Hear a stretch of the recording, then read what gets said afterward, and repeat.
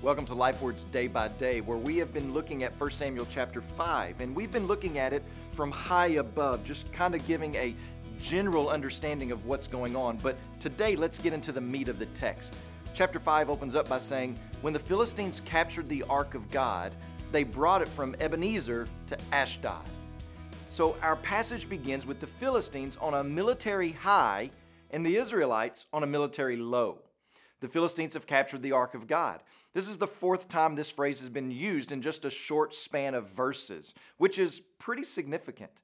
In those days, writers didn't have highlighters. They didn't underline important phrases. They didn't write it in all capital letters for emphasis. They used repetition to stress what was important. And here we see the ark being captured is significant. It signaled to everyone else the defeat of God's people and the victory of the Philistines. To everyone involved, not only was the ark captured, but God himself had been taken hostage and was now manhandled and led into the house of Dagon by the Philistines, where God would take a subservient place before the great Dagon, the god of fish and perhaps also fertility. You see it in the verbs of verses 1 and 2. It says that the ark was brought, took, brought, set up. Like God himself is chained with a dog collar, being pushed and pulled and dragged around. But let's not forget how Israel got into this place. Israel ran into a battle, presuming on the power and presence of God, thinking that if they just had the appearance and symbols of religion, if they just gave a head nod to God, then God would battle for them and bless them.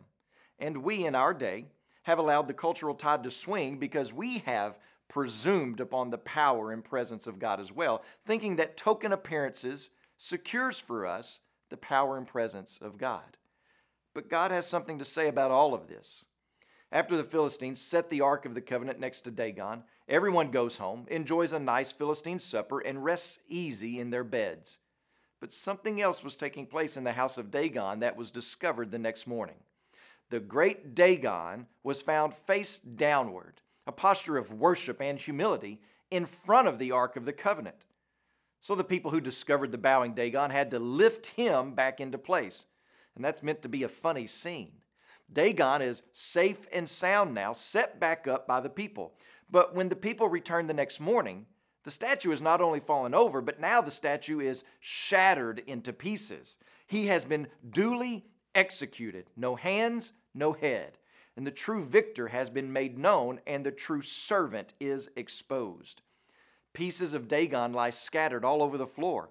And the priests who walk in and discover the scene notice the shattered pieces on the ground, and they have to do a little dance so that they don't step on any of the pieces, and they actually make a ritual out of that dance. So get what happens. It appears that the God of the Israelites is in exile, that he's been captured and enslaved by Dagon to be his servant, as the Israelites would surely become the servants of the Philistines. But Dagon has not only been pushed over to where he couldn't lift his face out of the dust, Dagon has been mutilated in a grisly but triumphant fashion by God. So what are we to learn from all this? The heavy hand of the Lord shatters enemies all by himself, without the help of any Israeli army. God doesn't need them to save him, but they need him to save them. Do you know today, God does not need us to help him, but he invites us to be a part of his mission, where he is still toppling idols and changing lives all across the globe.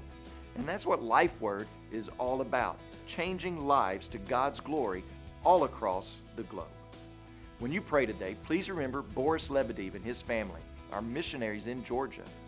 And also remember the Makande LifeWord broadcast that's heard in Tanzania.